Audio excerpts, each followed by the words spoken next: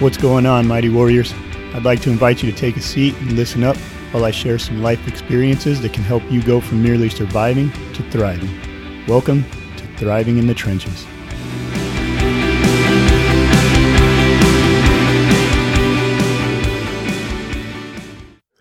What's up, Warriors?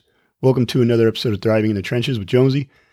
We'll jump right into it today. Last week, I spoke about the concept of loving ourselves. And one of the practical takeaways from that was just, I think I called it back then positive self-talk. But really, it's changing our inner dialogue. And I wanted to touch a little bit more on that today. Starting right off with that, it's not super practical to change our language towards ourselves without seeing any evidence or without changing any behavior that supports the language. And to break down what I mean by that is, if I constantly scream at my kids and go off the deep end and then walk away from that and tell myself I'm a good father, it's okay, no big deal, and I go right back to the same thing, there's nothing to substantiate what I'm telling myself, that I'm a good father. And I'm not judging anybody that may raise their voice. I still raise their voice, my voice at my kids sometimes, but I was doing it in a little bit more of an aggressive way. And ultimately, I felt bad about it. If it's not a problem for you, don't try to fix it. But it was a problem for me, the way I was treating my kids, which is why I use this as an example. But anyway, getting back on point, there was no evidence of any change that substantiated me saying I'm a great father, I'm a great father. I had to change my behavior first. And I think that's the first point is to really work on changing that inner dialogue. We need to change our behavior so that there's evidence to support that. And so with, again, using my kids as the example, I would raise my voice, I would get upset, and immediately when I recognized it, I would acknowledge it, not only to myself, but to my kids as well. And I would let them know, hey, you messed up, but daddy messed up too. I should not speak to you that way. I shouldn't raise my voice, or I apologize for getting that upset or that aggressive or whatever. I mean, just the situation would dictate exactly what I said, but either way, there was an acknowledgement. And I did see that over time that they were starting to respond a little bit better. Still had situations, still had challenges to where I would raise my voice again, but I always go back to them and let them know that, your behavior was wrong, but I also made a mistake. And over time, by having that evidence of, with myself, just acknowledging my own behavior and basically creating evidence of myself for myself that I'm aware of this behavior and I'm doing something about it, it made it more believable for me when I told myself, I am a great father, I just make mistakes, because I had, again, the evidence to back up that statement, as opposed to prior to that, I was just doing the same thing over and over again with no real acknowledgement and no real change. So the first step is going to be changing our behaviors to support the outcome that we're looking for. And that also, it ties into a podcast I did last season about wants versus wishes. If I want something to eat, I have to put in work to do that. Even if I go to a restaurant where there's not much work, somebody else is doing that, preparing the food, plating the food, delivering the food, I still have to make the effort of going to that restaurant. I have to put in work, looking at the menu. I have to speak to somebody. I have to take action, bottom line, in order to get what I want, which is different than the wish aspect of it is, oh man, I'm really hungry. And people say, I want food so bad, and not do anything about it, not lift a finger, not go look at their own refrigerator, not go to a restaurant.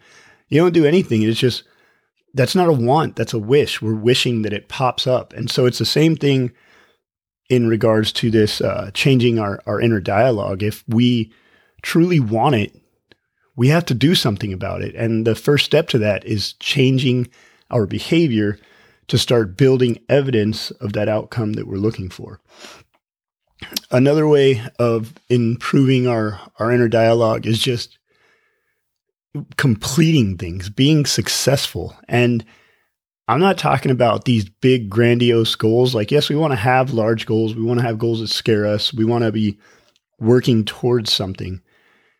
But sometimes those goals are long-term. They may take days, weeks, months, years, who knows? And it's hard to kind of build evidence and make changes right now based on something that's not planned to be achieved until a year out or whatever. But making micro commitments.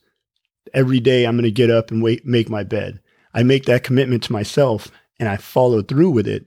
That's a win that I get every day. And that is something that I do every day. I wake up, I make my bed pretty much as soon as I get out. Sometimes I use the bathroom first, but the point is, like, I've made that commitment to myself and following through with it every single day. I start my day off with a win and it's awesome. I mean, it may not be the biggest accomplishment in some people's eyes, but to me, it's a big deal because every day it's a commitment that I'm honoring to myself. And we can do all kinds of little things like that. We can, I don't know. I mean, just committing to going to bed at a certain time or waking up at a certain time, committing to eating a certain amount of vegetables each day. You know, ultimately you can pick what your micro commitments are, but actually identify those. Don't just pick something that, like, oh, you know what? Every day I go to the bathroom, so that's my micro commitment. Well, all right. You're not actually changing any behavior. You're not actually doing anything. But again, something simple, making my bed, doing my dishes after every single meal, maybe, or never going to bed with a sink full of dishes. I don't know. I mean, just, again, find what works for you. Find what's actually going to benefit your life, but commit to it. And as we accomplish those micro tasks, those micro commitments, and build more of that, we're building evidence that, like, hey, I can win, I can succeed, I can say I'm going to do something and follow through with it. And something as minuscule as making the bed may not seem like there's much carryover, but again, I can tell you from experience, it has helped me. And so the second thing is, first thing, like I said, is changing our behaviors. And then 2 is making those micro commitments. And what that does is it starts to change our beliefs about ourselves. It starts to help us grow and believe, again, I can accomplish things. It gives me evidence that the things that I'm changing in my life are actually having some kind of different outcome. Because here's the thing, I'm sure everybody's heard it, but like, if you do the same thing over and over, you're going to get the same thing over and over. And this goes back to the wants and wishes again. Like, oh, I want this to change so bad. I want to stop waking up with a hangover every Saturday night, but every single Friday night, I'm hanging out with the same people, going to the same bars, drinking the same drinks. And so I'm still waking up, regardless of how much I say, like, I'm going to change, or I want to change, or whatever. Like, I'm not going to keep doing this all the time. Well, the sad story is that if you keep doing the same thing, you're going to keep getting the same thing.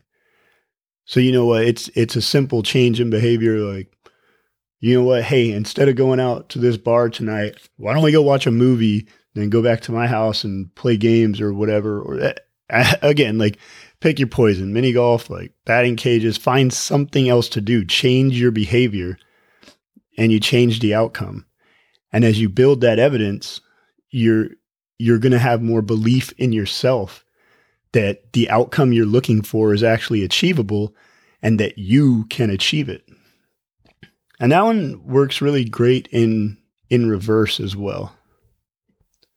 What I mean by that is, I obviously, like, I started this podcast and everything I talk about is based on my journey of improving my own self-worth and just moving forward in life. And so I, in the past, have been super insecure in relationships, super, like, just jealous, maybe a little paranoid about things. And it's been problematic to where I assume something is wrong, or I interpret something kind of funny, or just a situation that's uncomfortable.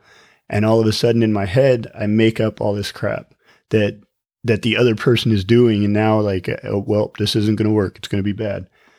But by changing my behaviors and ultimately changing my partner selection, which has landed me with a great girl, I initially in our relationship, there would be little situations that would bring me back to the past where I would, for no good reason at all, just start to get a little bit paranoid, start getting into my head. And by looking at the evidence that she showed me of who she is, I was able to look at that stuff and kind of combat the negative thoughts that were trying to creep in. And so, just the jealousy aspect, thinking, oh, she's out with her friends. Like, I wonder what's going on here, there, or the other. And just taking a second to be like, you know what, based on all this amount of time that we've spent together, this is who she has shown me to be over and over and over again. Consistently, she has been this person who is 180 degrees out of sync with the person that I'm starting to create in my head based on jealousy and essentially lies that I'm believing in, or, whatever. I mean, we all have our insecure thoughts. And that was something that was pretty awesome to me when I experienced it, because it was proof of growth. Again, like I talk about, it was evidence that the things that I had put into place in my life prior to getting into that relationship, and then I get in the relationship and those ideas and thoughts and theories get tested, and it all showed to ring true that, hey, I have grown. I have learned ways to just accept truth instead of believing lies or limiting beliefs. And so, yeah, just thought I'd share that one. So we've talked about changing our behaviors to build evidence. We talked about creating those micro commitments that allow us to succeed and ultimately win and change the way that we view ourselves. The last one is very direct and very simple: exercise. Working out, it produces feel-good hormones in the body, releases endorphins, and also it's a great sense of accomplishment. And I won't say we've all heard, but I've heard the term over and over again, and I really do believe, look good, feel good, do good. When we start to see ourselves looking good, we do start feeling better about ourselves. And when we feel better about ourselves, we're more authentic and we live more aligned to our true selves.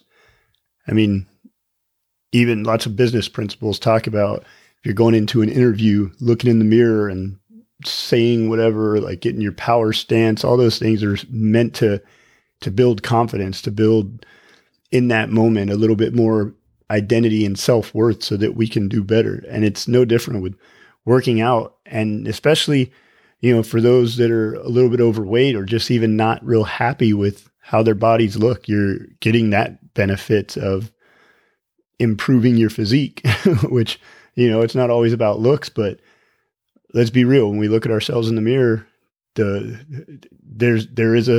we view ourselves, we judge ourselves, and the fitter we look, the better we feel when we look at ourselves, essentially.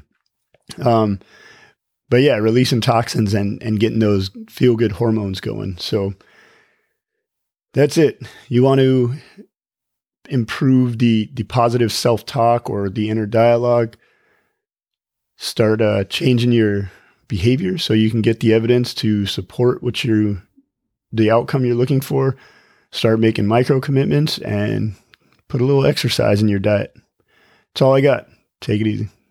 Hope you folks have a great week, and know that as you sit right here, right now, that you are enough. You have inherent value that cannot be taken from you. You are loved, you are appreciated, and no matter what you do, it will not take away from the amazing person that you are. That's all I got. Have a great week.